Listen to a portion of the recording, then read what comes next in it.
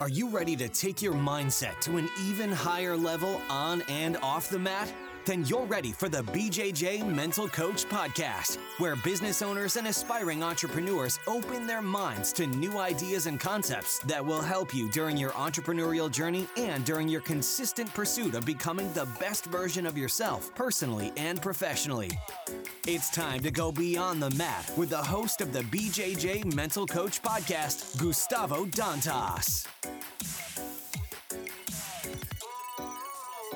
Welcome to episode 121. I'm your host, Gustavo Dantas, and today I have my friend, Robbie Stahl. Before I do the introduction, I'd like to remind you about the website, jujitsutribe.org. For those who maybe might be listening for the first time, it's a nonprofit organization that I co-founded in 2010, and we support social projects that offer jujitsu free classes in low-income areas in the United States, in Brazil, a lot of them in Brazil. So if you'd like to know more about the program, jujitsutribe.org, and you can look us up at the Instagram, Jiu-Jitsu Tribe. So let me introduce Robbie here real quick. I got a nice introduction in front of me, and here we go. How old were you when you discovered your purpose in life? Then how many years did it take you before you express your unique ability in that specific area? As you know, your unique ability is there within you, but you need to discover it and then keep enhancing it. For Robbie Stahl, that purpose in life was discovered at age 12 when he read his first exercise physiology textbook. Within just 1 year, he knew this would be his life's work. As a kid, he read everything he could get his hands on about kinesiology, optimal body functionality, bodybuilding, fitness, nutrition, and health. Today, he and his wife, Patricia, are the founders of The Fitness Doctor. He runs a company with doctorate and master's level professionals who transform their clients' bodies and lives through fitness training systems. All of their programs are based on each client's unique body issues, needs, and goals. Robbie is now an exercise physiologist, biomechanist, a world-class fitness expert, and a product of his own process. At age 41, he's in a condition that most 20-year-olds would envy. Robbie is not only a fitness genius, he's also a jiu-jitsu practitioner. He has been my fitness expert for my last series of tournaments leading up to my last competition at the Black Belt Worlds in 2015. He has done some very interesting research in and developed protocols for physical performance and grappling. Robbie Stahl, my friend, welcome to the podcast. Thank you so much, Gustavo, and it's a pleasure to be here. And I have to tell you, I was thinking about before I came on this show, and I was like, me being on your podcast is kind of feeling like being on Yoda's podcast, right? Because I got my start in jiu-jitsu with you under your tutelage, and you are so far ahead of me in jiu-jitsu that I very much feel like you're like Yoda to me, man, and I mean that in the most positive, most respectful, most up-looking type of way. So thank you. I'm humbled and happy to be here.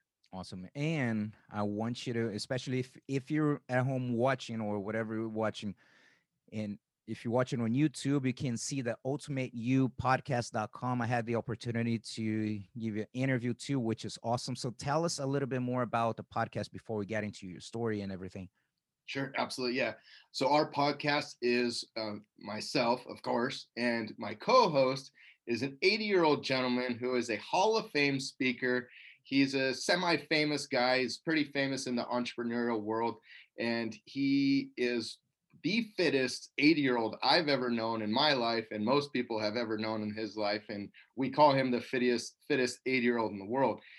And what's awesome is we take highly successful guests and we tie in both a fitness and messaging and marketing element so that we help people who want to both grow their business and improve their personal development and their mindset and their emotion and their physical and all areas of life. And that's really what our show is about. And many of our shows coming up are actually going to be with people who are a whole series of people with 8 and 9 figure businesses who are elite experts in marketing. So the whole summer will be focused on that. That's awesome. And for people, for the hardcore listeners who have listened to 121 episodes, at some point you've heard me talking about Joel Weldon. He is my public speaking mentor, and I got connected to him through Robbie. So I'm so grateful that you saw that I needed help, and since then, I've mentioned many times, I'm I'm pretty sure I'll not be where I'm at professionally if I did not have his guidance. Or maybe it would take me so long to maybe discover some of the things that he taught us. And and as you mentioned, 80-year-old, I've never experienced anyone with that kind of energy in my life. I've never seen when you went to his home boat and then just seeing him action June skiing at 8 years old. I'm like, oh my God, and nonstop. No, it Yeah. was unbelievable. I was just like for a few days and I just amazed like his energy. It's incredible. Yeah, yeah, he's incredible. Yeah, yeah. For you listening to the show, we would he'd say, "Hey, Robbie, Gustavo, okay, you guys, we're gonna go skiing. Okay, you guys want to go skiing? Yes." And so this 80-year-old, all right, he first of all he ties off his 100,000 pound houseboat himself to rocks, and he's scaling mountains and tying with these large lines, and he ties like 8 lines, and he's done this in rough waters as well in his houseboat. Then when we're out there and he has all these entrepreneurs on the boat, he's like, okay, you guys want to go skiing? He's the first one on the boat. He loads everything on the boat, right? Because he has a houseboat and the ski boat attached also. All this stuff on Lake Powell. That's where he goes. So then, typically none of us are in the boat at the same time. So then he started yelling for Gustavo, Robbie, let's go, let's go, let's go. So and at night he's telling stories, and like the guy's just like, from the moment his eyes open, it's like he took an adrenaline shot until the time he goes to sleep, and then he sleeps like a baby. So he is amazing, and really it's because of his mindset. It's not because he's a physiologically gifted guy, because he's had his issues. He's had bilateral or 2 knee replacements. He has torn rotator cuff. He's had stuff happen to him, but it's his mindset. So anyone who wants to follow Joel's message and learn how to speak better and get amazing a mental state, I highly recommend you connect with Joel and listen to our podcast, really because of him. Yes. So now tell us, Robbie, how jujitsu show up in your life. I know you've been active since you're young, but when did it come in and what was the interest behind the jujitsu? So let's go. Awesome. So this is an interesting story. So I'm going to be really open and honest with you guys, and it'll be interesting because some people who might know me, especially from what I call kind of my past life, you're going to hear. I'm going to share some really personal stuff right now. So I was with a girl for 10 years. I was a young guy. I thought the cool thing to do would be to marry a super beautiful girl, and that this person would make me look better, and like I would kind of boost my ego, like young guys, right? I think pretty much every guy in their young 20s, you haven't had enough relationships. Yeah, my wife now is absolutely gorgeous, but I didn't have the right mindset about how to choose a woman, right? My mindset was, oh, the prettier she is, the better it's going to be for my relationship. So this came with a lot of possessiveness, a lot of jealousy, a lot of, this woman was extremely difficult to be in a relationship with. And I'm really playing that down, how difficult it was. So we had 10-year relationship. We were married for 4 years. And long story short, through all of her jealousy comments, I never thought she would actually act on some of the things that she said. Well, last year of our marriage, she actually cheated on me with a guy who's a surgeon. She started working. Yeah, it was in '07. Yeah, it was in '07.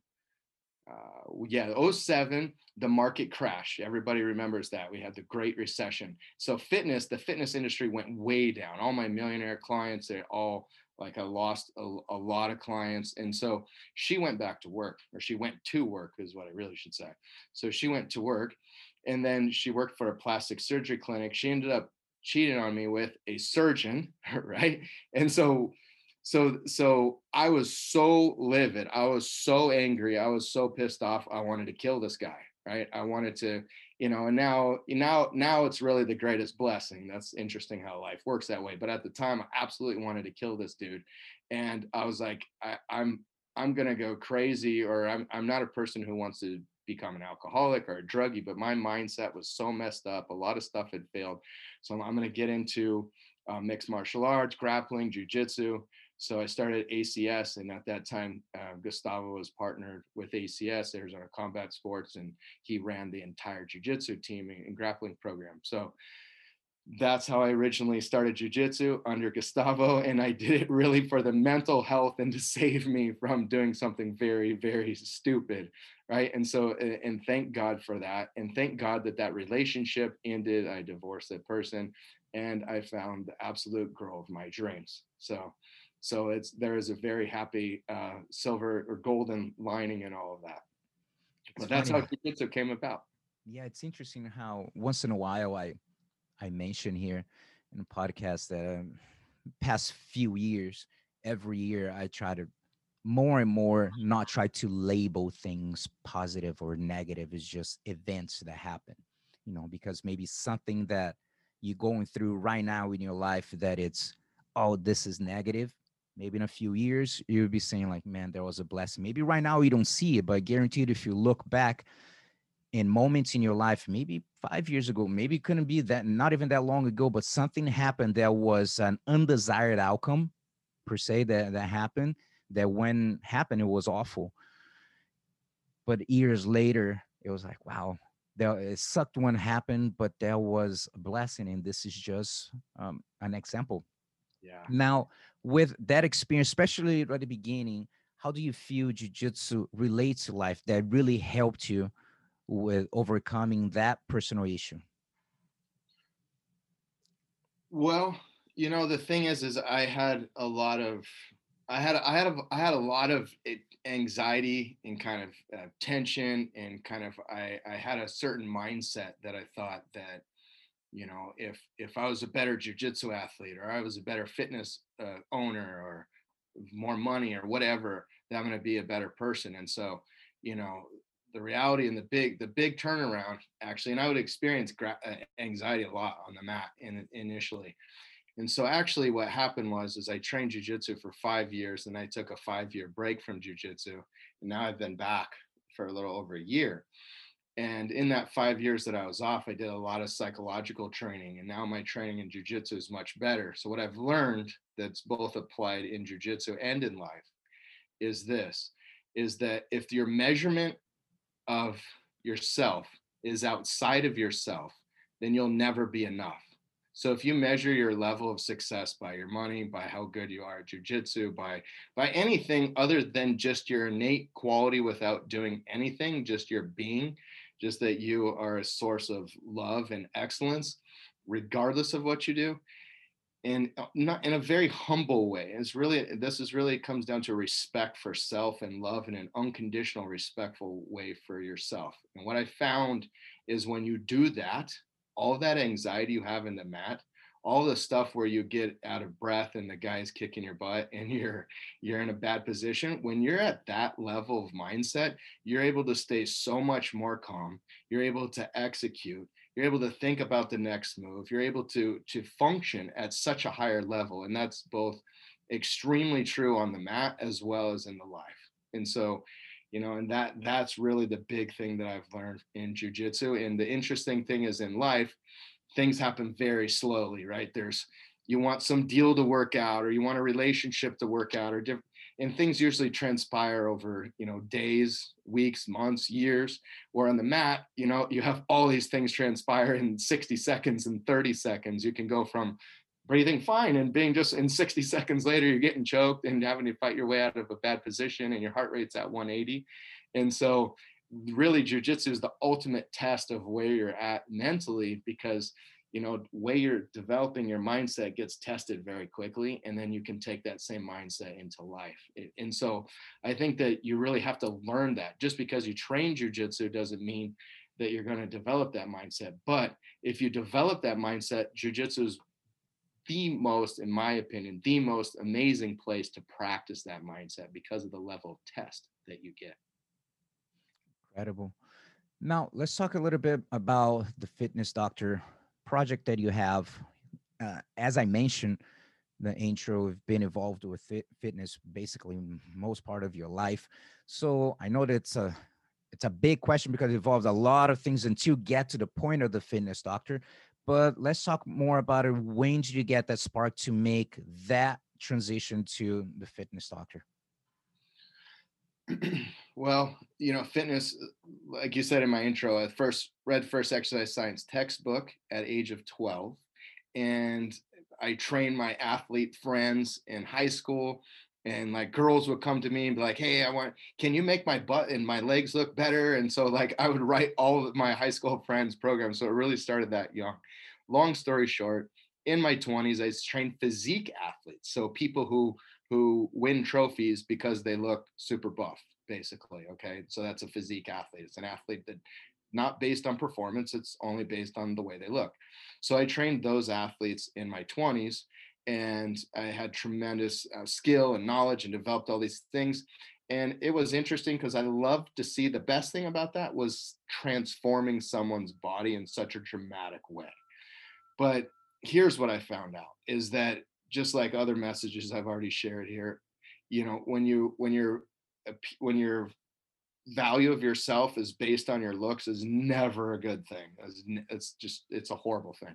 So I had like three different clients get divorced in preparation for shows, and also what happened is I figured out that the more fit people get, especially when they're doing things like bodybuilding, typically the more broken they get, the more dysfunctional their bodies get, because our bodies are not designed to get developed just based on look and or just developed based on performance. Athletes also get very injured because they're trying to force their body into some sport.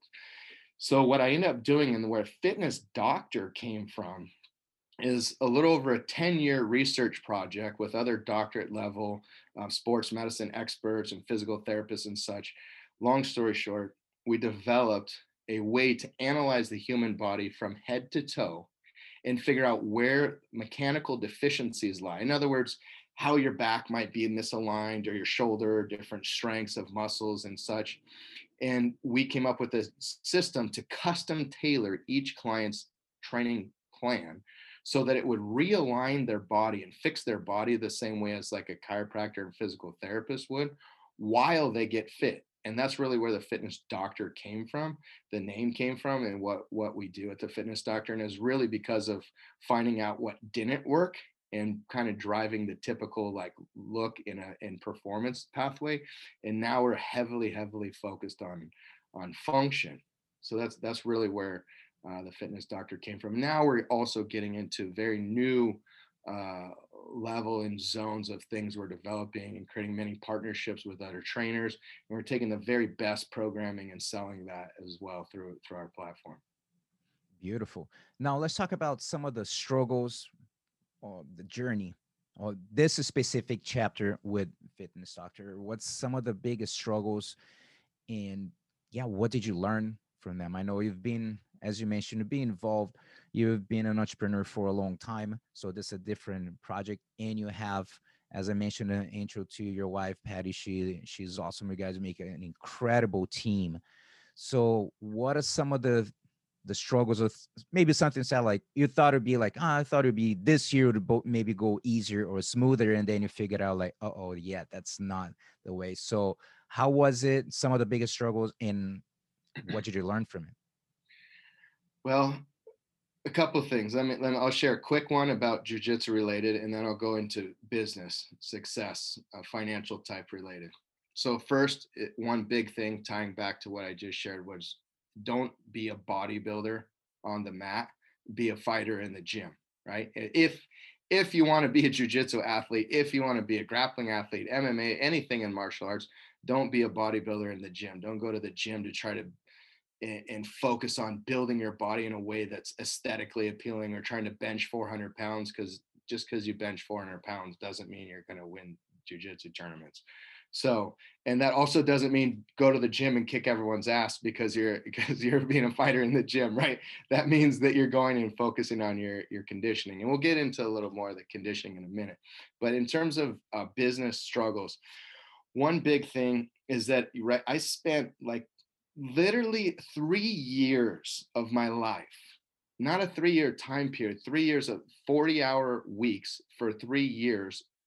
I did that within a 5 year time period to develop the Fitness Doctor system. The system is amazing. It fixes people. I've developed a shoulder system so amazing, and I don't mean this to sound egotistical that I'm saying it's so amazing. It's let me share the results with you. And then I'm going to share with you the big learning, because I did this amazing stuff, but I learned a big thing in business in the process. So my wife, who is Brazilian, her uncle, who does not speak English, has had a major shoulder issue. He's gone to physical therapists in Brazil, and PTs in Brazil and trainers also are actually quite good. They actually have a higher standard of education than even we do here in the US. And he wasn't getting fixed.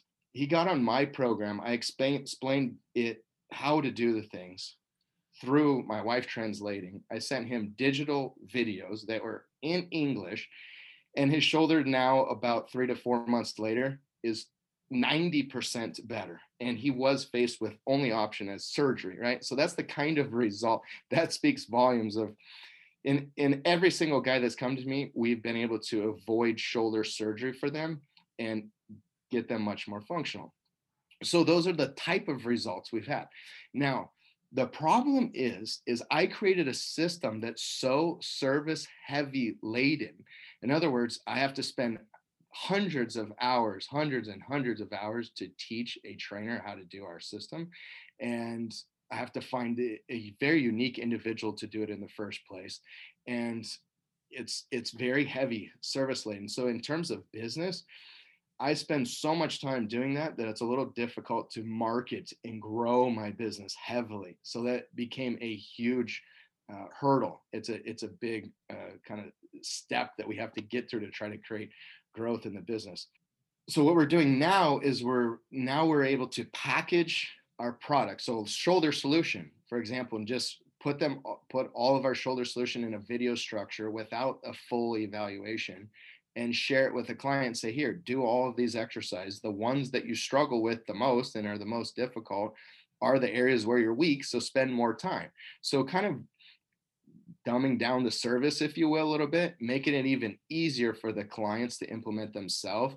And now also what we're doing is we're pulling the best trainers from around the world into programs, and we're focusing on test marketing. So we'll go test marketing all these different programs, and the ones that sell the best will co-op with those trainers and then promote those programs.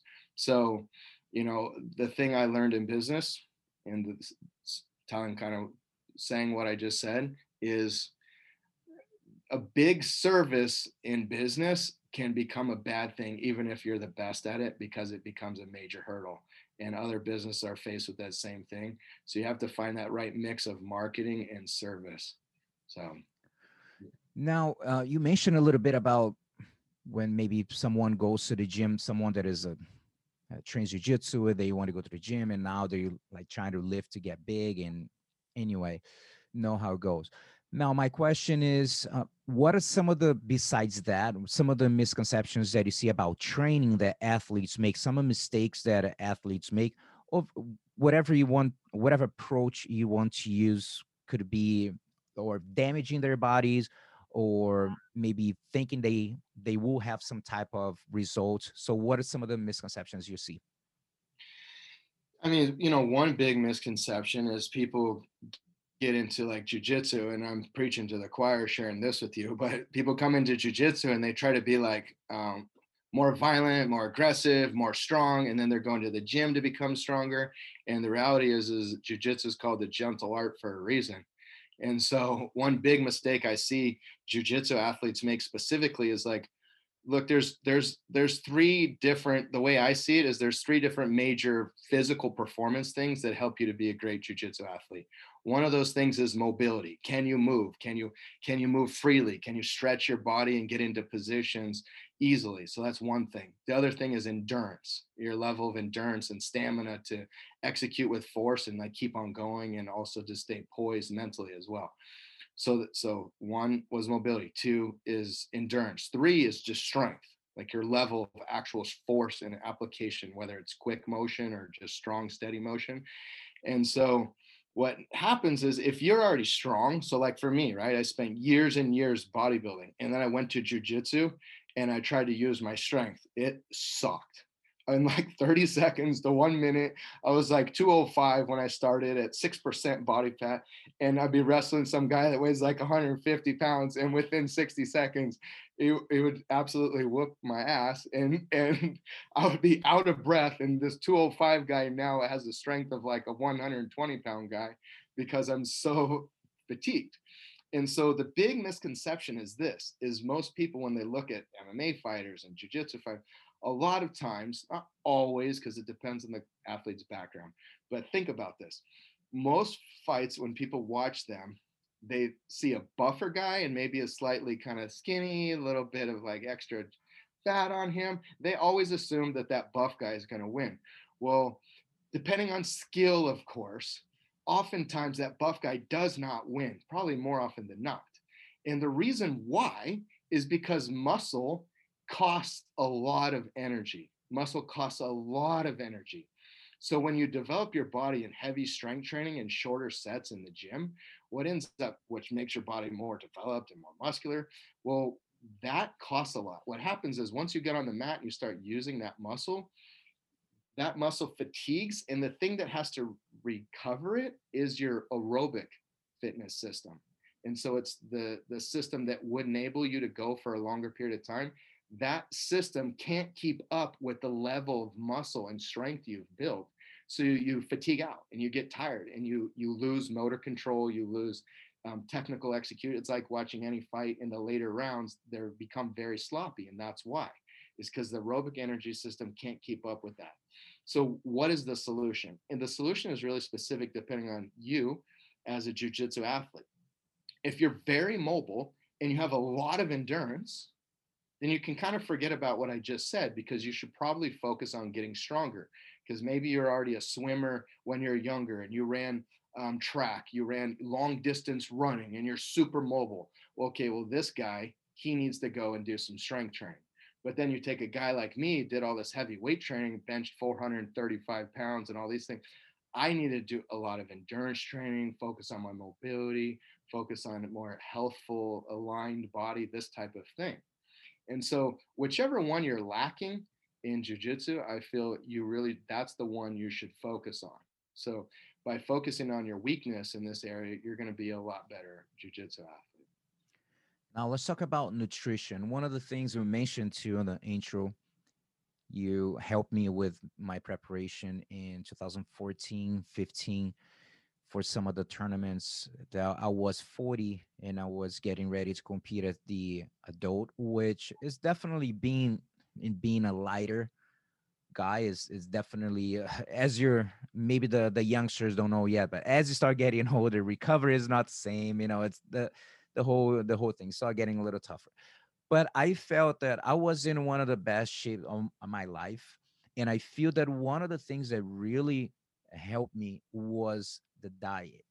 Um, After that, I did a bunch of tournaments too. And definitely when you start getting older, you do a lot of tournaments back to back with previous injuries. That's a challenge. So that's one of my learning experience that I had with that. I end up doing too many tournaments in a short amount of time, and then being older is definitely a challenge. But let's talk more about the nutrition and possibly misconceptions about nutrition too, because one of the things I always mention to students, they getting ready for tournament or not, and I say, man, I'm not a nutritionist. I'm not gonna tell him what to eat or not. But sometimes people go to eat the day of the tournament. I heard that if you eat this, it gives you energy. The only thing I say, like, man, don't ever try anything new.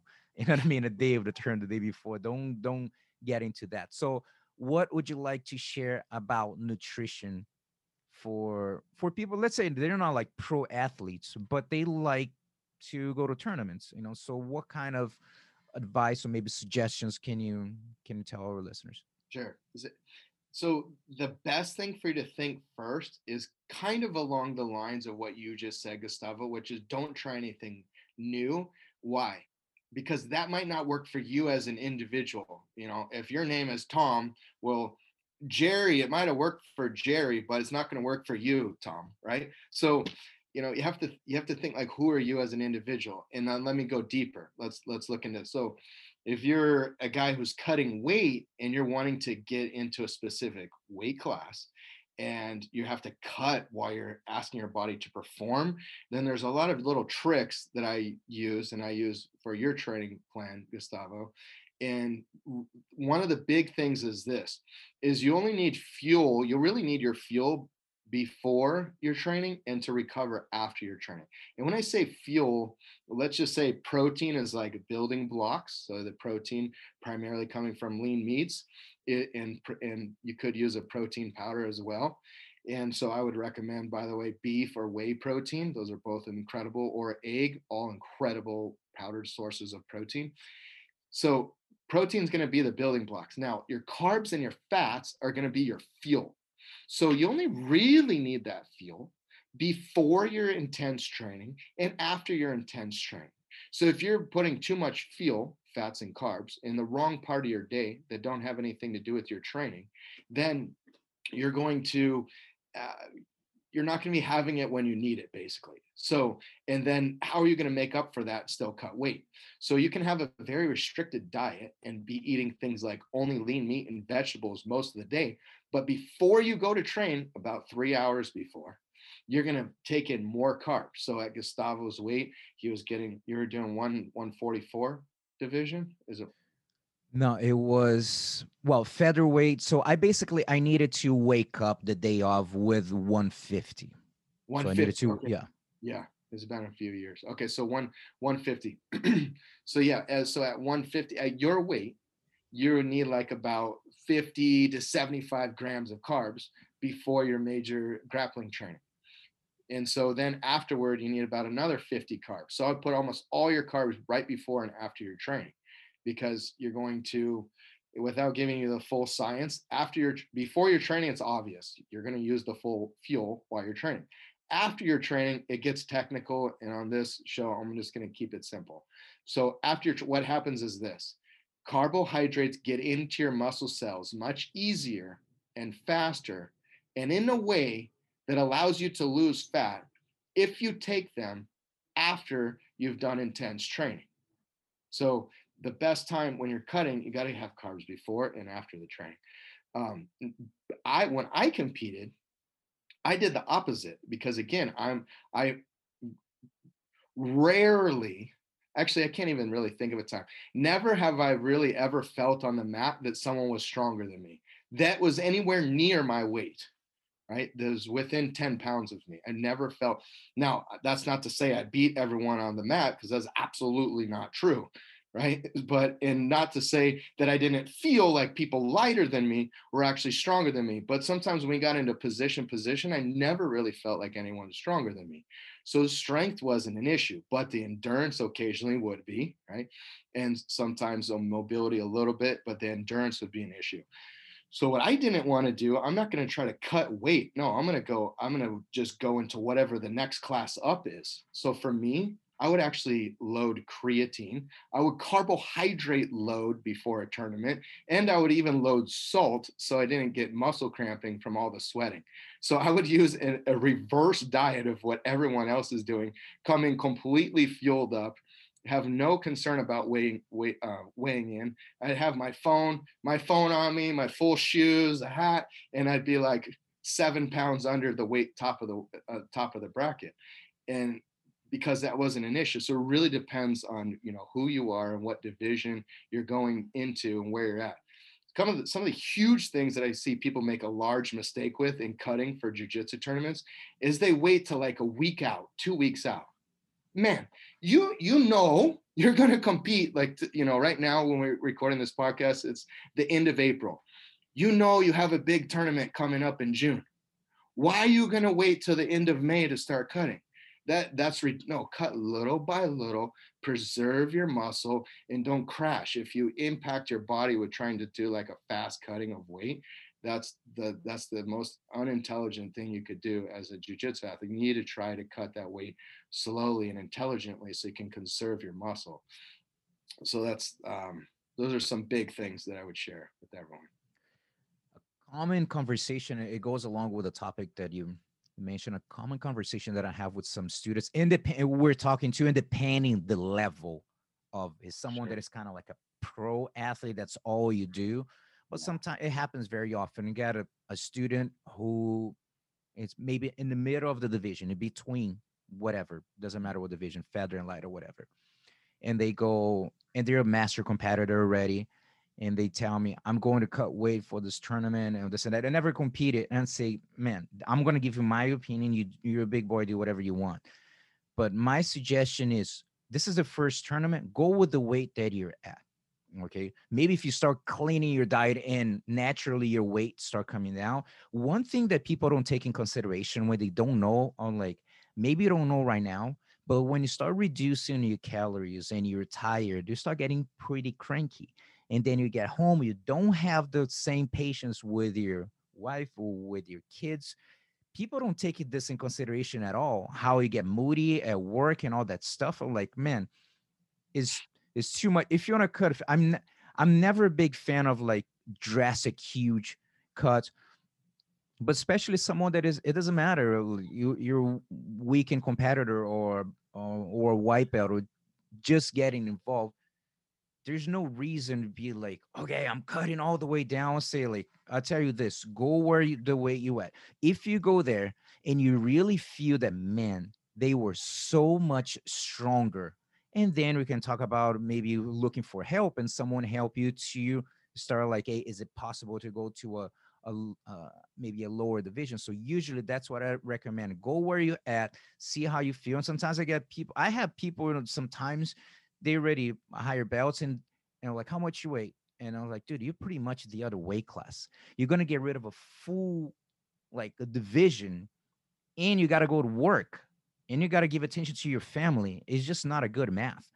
So I think people forget about some of the issues that come with the weight cut, in your life, not just Yeah. being wicked, but how this is going to reflect in your professional life, how it's going to reflect with your family. So this is a suggestion that I try to give to people. And for example, when I have 2 months away and they're not sure because in the middle, I'll say like, you know what, just clean up your diet. And one thing that I'm sharing with you and with the listeners, I'm a big fan of professional help. If you don't know about something, you know, just hire someone. Oh, I don't want to spend the money. Okay, so do your own thing, but don't complain. This is about asking for help the same way that with talking about Joel in the beginning of the interview. I didn't know anything at all about public speaking. Before you mentioned to me, I have Google public speaking for the first time the week before. And I was like, what is public speaking about? I never even Googled that thing before. I never really stopped to put thought into it. So I needed professional help the same way I did with you to help. Well, I've been doing this for a long time. I kind of know how my body works, but I'm not a specialist in nutrition. Maybe I think, sometimes people think because they're doing something long enough that they're like, yeah, well, it's not always the case. So I feel that this is something that people need to take in consideration to slowly kind of just clean up the diet. That means, or sugar or whatever. And like, okay, with that, where are you at? And then you look for. So what are some suggestions you give to someone that is like that in the middle of the division and they're thinking about cutting weight, but they're no professionals or anything like that? Any suggestions?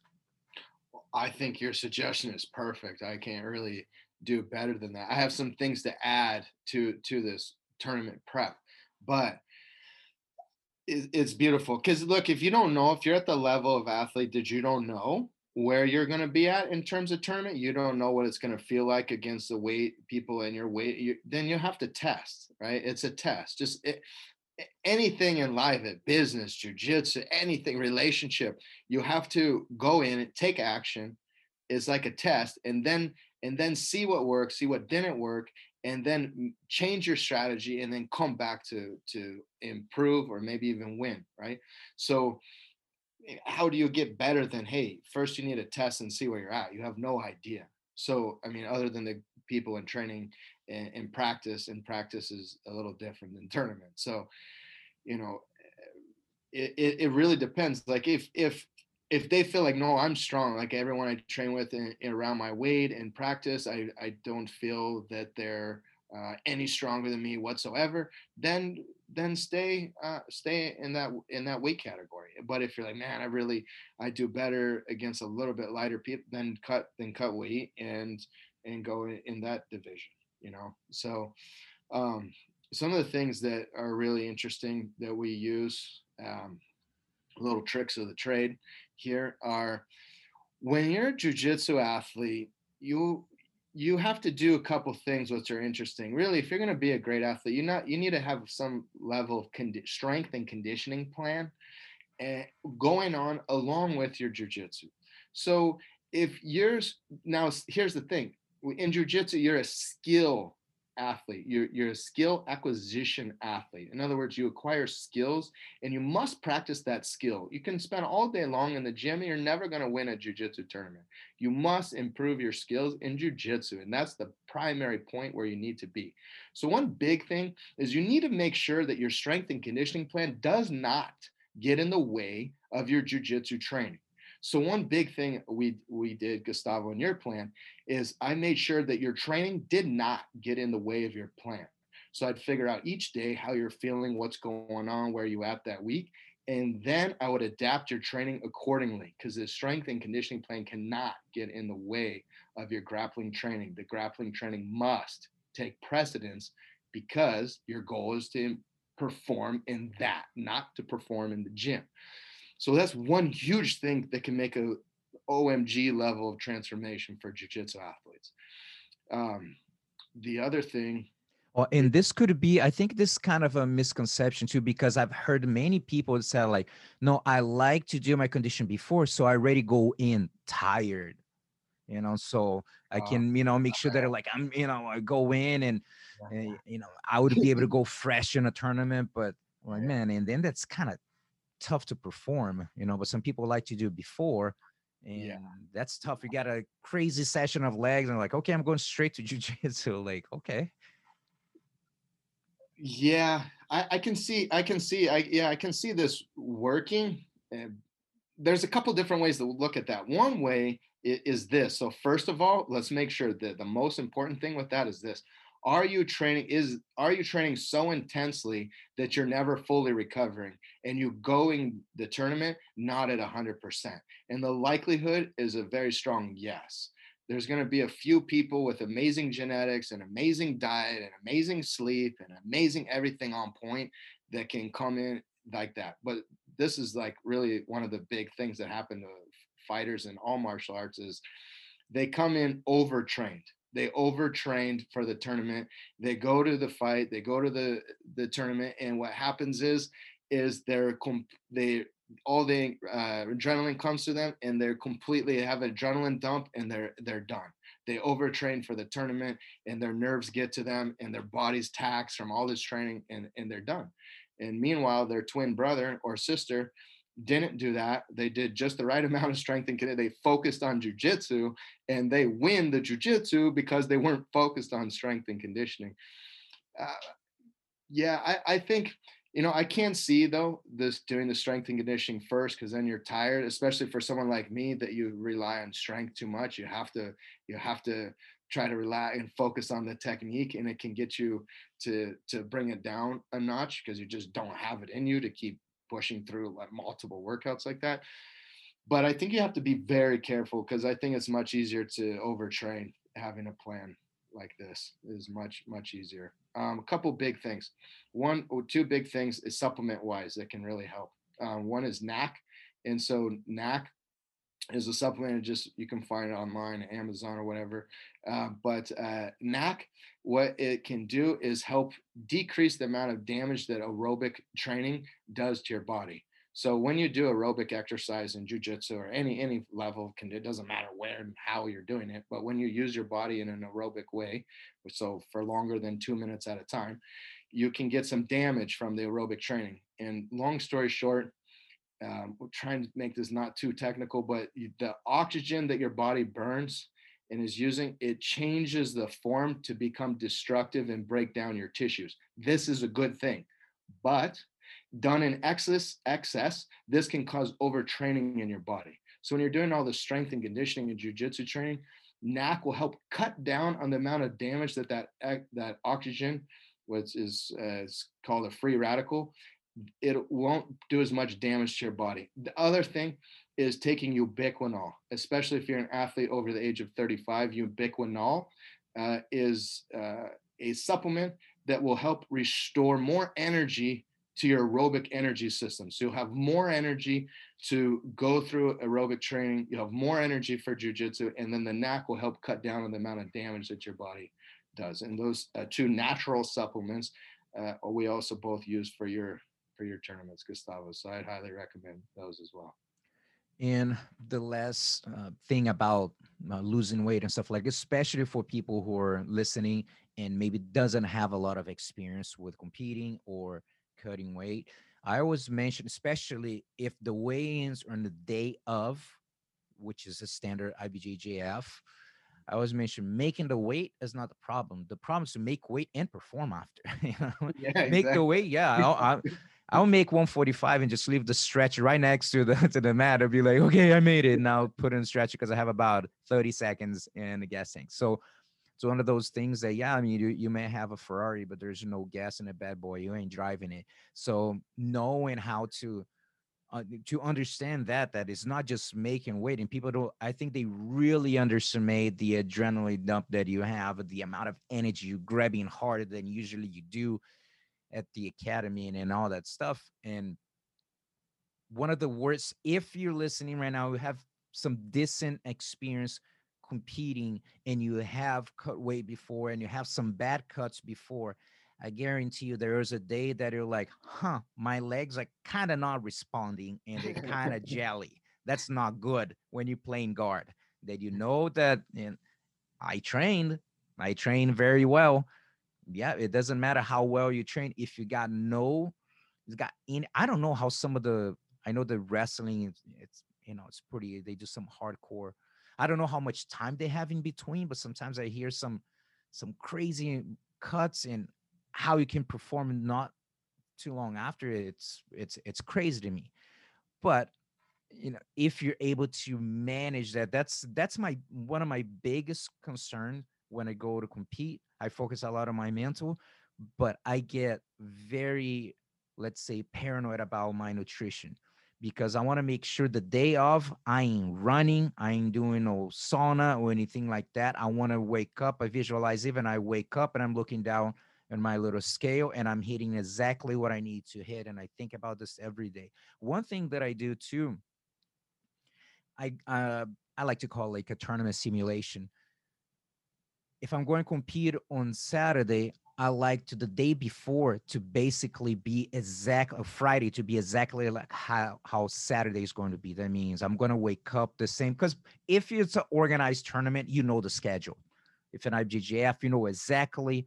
So I know exactly what time I'm going to wake up. I'm going to have a breakfast. How long I have in between. I know how much my breakfast weight. I know how long I have until I go to the bathroom to lose a little bit of that or that weight.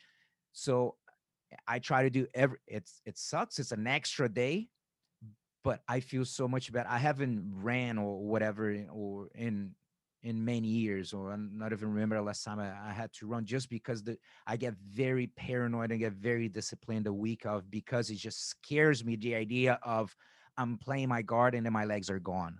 It's like a nightmare, you know what I mean? Or it grabs and it just here and then you see like I'm so much better than this person. It doesn't matter. You know what I mean? If you don't have the field to back it up, So what do you think about this idea of doing like a simulation the day before? It's beautiful. Yeah, it's beautiful. And I would say,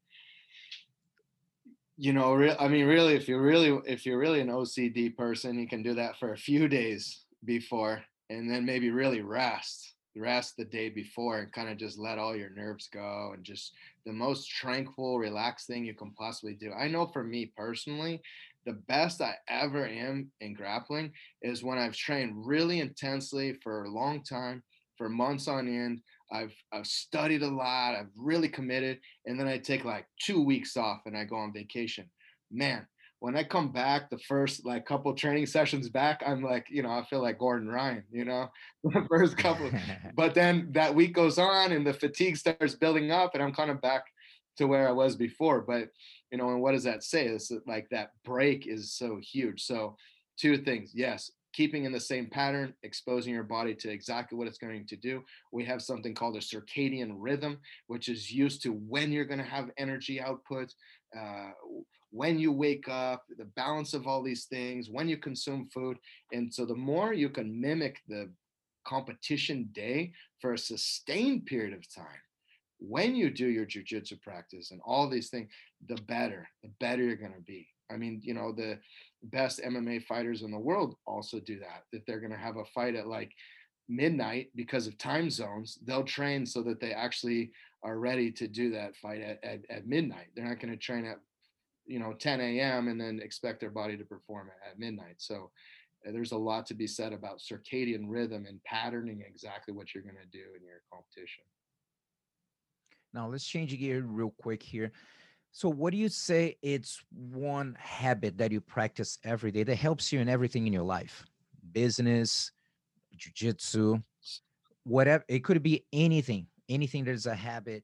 It could sometimes people say sleep. Yes, being very aware of your sleep, how many hours, that's a habit. So what did you say? Can I give two? What's that? Can I Sure. give Yeah, two? yeah, yeah, yeah. Absolutely.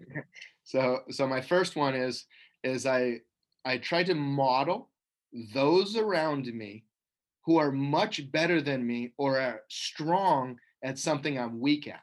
So the one health thing, the one health action that I'm probably the weakest at is getting enough sleep and going to bed at the right time. My wife is amazing at that. My dog is also amazing at that. She goes a little funny side note, then we'll get back on the actual valuable content. But yeah, our dog, like it's 9 p.m. Our dog gets up out of the family room and goes and she sleeps in my wife's walk-in closet. And she doesn't want to be talked to. She doesn't. So then my wife also 9:30 p.m. comes around and she turns into a pumpkin and that's it.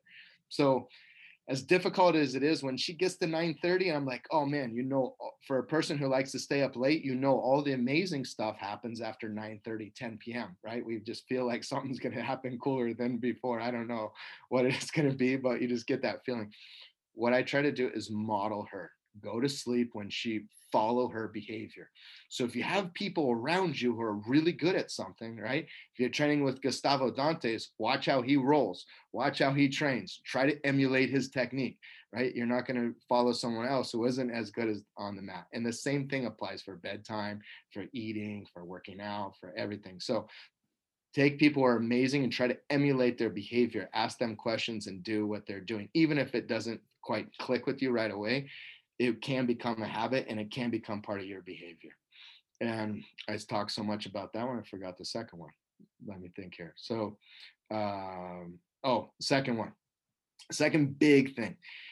When I wake up in the morning, first thing I do is I read on a subject that I'm very intent on improving in my life at the moment. So right now, a big area we're focused on is marketing.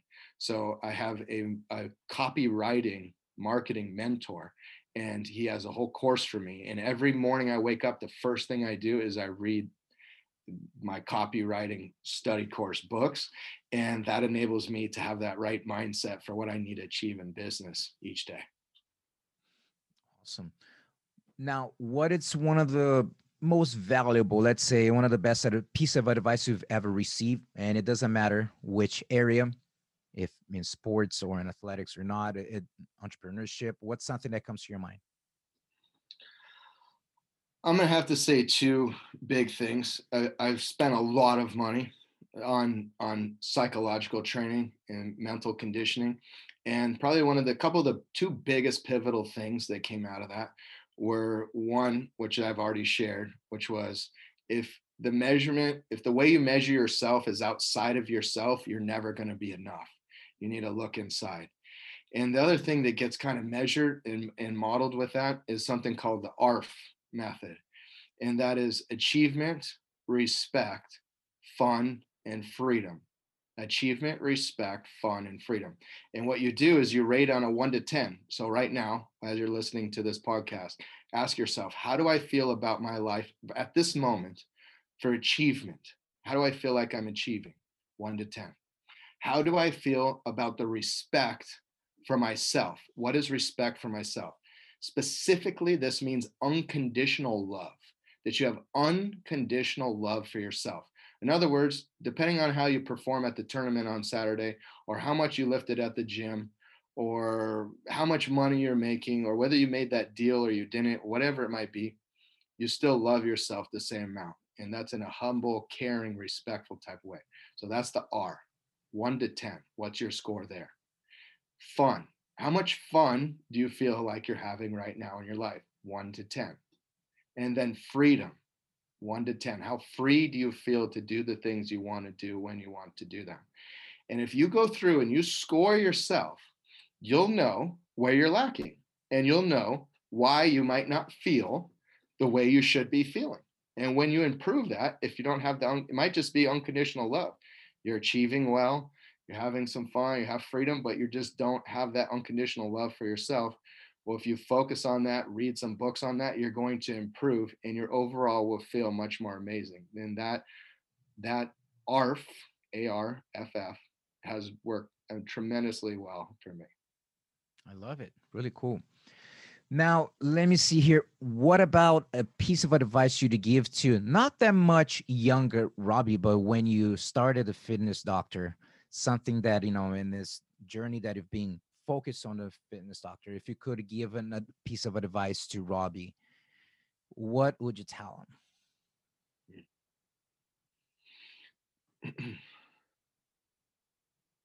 Put all your money in Bitcoin at 2008 him? in 2008. Yeah, that's probably my one is that hey man, save all your money, and in 2008 find a financial, because it'd probably be hard to get in Bitcoin at that time. Actually, you have to probably know someone, and put all your money there and just wait. Yeah, that would make all the difference. Buy it when it's 12 cents and sell it when it's like 50, 60,000.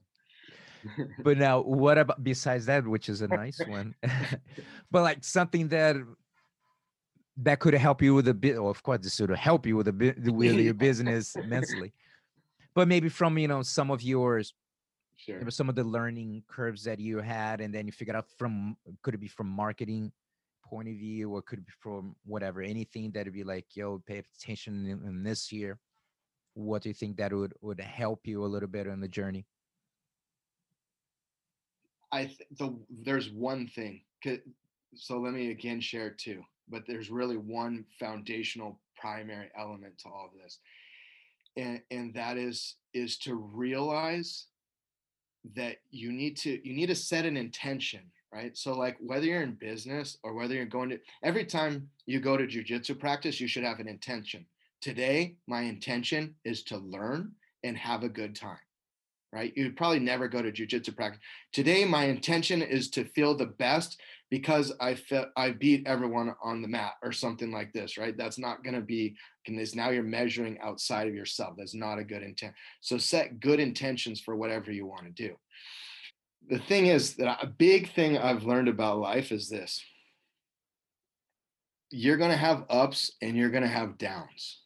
You will have ups and you will have downs, but you need to realize that those ups and those downs are part of life, and you must kind of go down, and you must have challenges, you must have hurdles to also be able to go back up. It's just like an investment. It's just like the stock market. And the more you stay mindful, the more you stay present, the more you stay intent on what you really want, the more you keep that unconditional love for yourself, the better you're going to do, and the less that things happen in life are going to shake you. So that's the big thing. There's going to be ups and there's going to be downs, and that's a good thing. And it's all part of that equation. It's all part of the life equation. So the more you can stay mindful, the more you can stay present, the better you're going to get through everything. And the more you're going to feel like a rock, and you're going to feel positive and much happier. If you just know that there's going to be ebbs and flows in life, and you're going to stay steady, you're going to stay neutral, and you're going to be what I call connected to like source, which is like the universe and positive energy and connected with others, this is what can keep you the best regardless of what's happening in life. I agree. The intention, that's something that the past few years I've been putting more focus. And it's not something that most people, or I didn't think about it before, but as my journey, my personal development journey too, and discover how important is to have intentions in basically everything you do. Now, what is a one book that has made a big impact on you in different moments of your life? I know that could be a business book, could be whatever, but when you think about a book, say, man, that book really stood out to me for whatever reason. What is the book that comes to your mind? Gustavo, I started training uh, training personal development on myself, right? Going to Highway University and listening to constant audio programs. And I was younger and dating girls I would date, like, you don't listen to the radio, you don't listen to any music. No, I only listen to personal development. So I have like 20 years of that. So with 20 years of that, there's one book that I think is the best out of all the rest. And that is The Power of Now. The Power of Now by Eckhart Tolle. I think that that message and what he has to share there is more powerful than any one resource of personal development I've ever gone through. Yeah, it is a great book. I had the opportunity to read too. And I have another one that is, I think is what New it's Earth. called, New New World, Earth. New Earth. Yeah. Yes, which is an awesome book too. I love both of them, but this New Earth, it's really cool. If you haven't had a chance, do it. And I did something that was really cool a few years ago. Oprah had Eckhart Tolle on her show, and they broke down in 12, I think it was 12 or 13 episodes. Every Monday, she'd do like an hour episode, and then she would sit with him, and he would talk about each chapter. Wow. So as soon as I finish, because usually one thing that I like to do, I finish a book, and then after I finish, I go on YouTube and I type the book, and then I just start like I want to just listen what people have to say, their reviews. I like to get interview with the author because usually helps me to like tighten up, get some concepts maybe like it slipped or whatever. So I like to. So that's kind of how I found out about it, and I loved it. And actually, I went through twice. I mean, we're talking like maybe 12, 13 hours of content, and I was able to do it. And it was really cool because you get like a deeper understanding. She did a great job. Like, hey, what exactly did you mean with this phrase here? And then he'll tell his point of view, how he wrote. So it was awesome. So I think both are incredible. So it's a great suggestion. Now we're getting close to the end of the interview. So what do you have exciting going on? So go ahead. Yeah, absolutely. Hey, and before we get to that, Gasa, there's one question I think that's really pivotal. I want to ask you because you have how many years of experience? You have what, 30 years of jujitsu experience, correct? Yeah, 1989. Yeah. Yeah. So, and you've been a coach, you've coached thousands of people. What is the one or two things that makes the biggest difference in the performance of a jujitsu athlete? What are the one or two top things? I feel that the guys are really able to, it would be like, yeah, that's a given, but no, like really transfer what they do at the academy in competition, which is not an easy thing to do, to be able to perform the way you do at the academy. I had the opportunity to work with many athletes, high level, world class competitors, MMA world champions, and the best guys are able to do exactly what they do at the academy. Maybe it will make sense for some people, but I feel that if you have competed, if you have competed before and have some experience, maybe you have a date that you remember, like, that was not me there. I don't know what happened. Maybe because sometimes we kind of afraid of making a mistake, so you don't risk this here and hold back and this and that. And it's just incredible. Some of the guys, the best of the world, they're just consistent. How often they can just be free and just do what they do there without too concerned about maybe the results. It doesn't mean they're unbeatable, but it's incredible when able to see people who can really be their best, literally their best selves on a mat and go win. And sometimes your best self is enough to win. Sometimes it's not, but they leave with the mind clear that it was me there. Someone did better. That was it, but not because they held back. I know some people that they're incredible training, but they compete. They even step it up. So one of the best competitors, performers, let's say, that I know, one of my best friends, Hobson Mora. For people who don't know, he's a five-time black belt world champion. And talk about performing, the performance that I've seen this guy doing is just like turn it up. It's just how free he is on a mat. Definitely made a big difference. I've been with him in matches before that I'm talking. It was like super fights, and he's about to get in just a few minutes before, literally he's just in a warm-up mat about to get in, and he goes like, let me see this here real quick, and then he practices pulling, going straight to something, and then he go, let me go again, and then he walks in, he does exactly what he was thinking about it. For me, it was just kind of like, Wow. like the ability he has to just like, I just gonna do jujitsu. You know what I mean? He's not thinking about it's gonna work, not gonna work. So I feel that this ability of being your best self there without focus too much on the outcome, if it's gonna work or not, and risk, take some of the risk. And here's the thing: sometimes some of the people who take the risk, sometimes you can pay the price, but that's what make them different. It's like Anderson Silva, right? While he was putting his hands down and doing all that stuff he does, and he was dropping people, oh my god, he's the greatest ever. And then he got caught by Chris Eiderman. See, he keeps doing the stuff, that's what he got. I'm like, okay, so works his whole freaking career for many many many years. The guy got caught once. See, that's when. So the different, they do different. I think that's, they don't follow something, they just go there, they improvise, they are ready, but they're able to just be themselves and really transfer. And I think for people who can do that with consistency, you see like Michael Jordan. Did he have like perfect days every day? No, but his consistency of like performing were pretty high, and it comes down to mental. It really comes down to. Yeah, yeah, yeah. They're able to be themselves. They're, Mhm.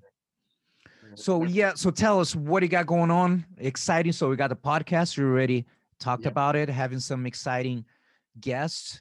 And tell us a little bit more. Anything that you want to plug with fitness, the fitness doctor, whatever you want to share. Yeah, right now we're currently building a platform, a site which will have over 500 different fitness products, supplements, and also customized programs. So what we're doing with our customized programs is we're going to have a whole plethora of stuff, like everything you could imagine, but everything is customized. So the unique thing that we do that is kind of hard to find in online is we custom tailor each program to the client. So there's a million different fitness apps right now. You can go on and buy whatever fitness programs and get all kinds of different training, and Peloton has theirs, and there's so many different people have these. But what's hard to find, and what the best athletes in the world do, and what you did when you wanted to compete well in high performance and high level tournaments, is you got a customized plan. So what we do is we bring the person for specific, for like for right now we're launching a speed, agility, and quickness training plan for athletes of all types, really. But they fill out our questionnaire, and we customize. Our exercise scientist actually customizes their training plan to them. So we're going to have these training plans for every type of fitness goal you could possibly imagine, and all of these programs will be on our site, and you can get these custom plans at actually a really reasonable price. Excuse me.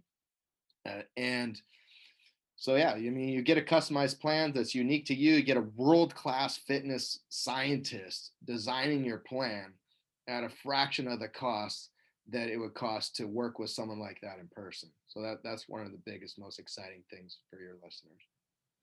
Beautiful. Robbie, thank you so much for all the tips. And I feel that I think a good takeaway for you, the listener, is don't don't be afraid to ask for help. professional help in something, and I'm not talking about just fitness, marketing, entrepreneurship, whatever. Don't If you don't know something, go study, go after the knowledge. And if you still need to improve on something, make sure that be humble enough to ask for the help.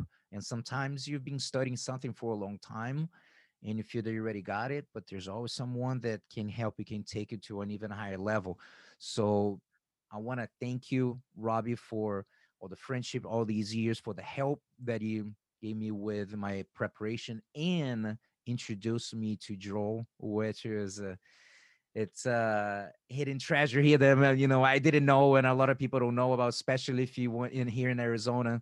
Of course, even if you're not in Arizona, but you want to contact Joel and learn more about public speaking. He is in the Hall of Fame of public speaking. There's so much knowledge to share. So if you want to, anyone that wants more information, take a look at Joe Weldon.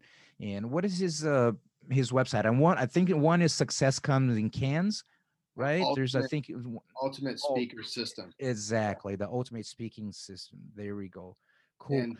And our site, if you want to put, where they can find us for these customized fitness programs, is thefitnessdoctor.com. Thefitnessdoctor, all spelled out.com.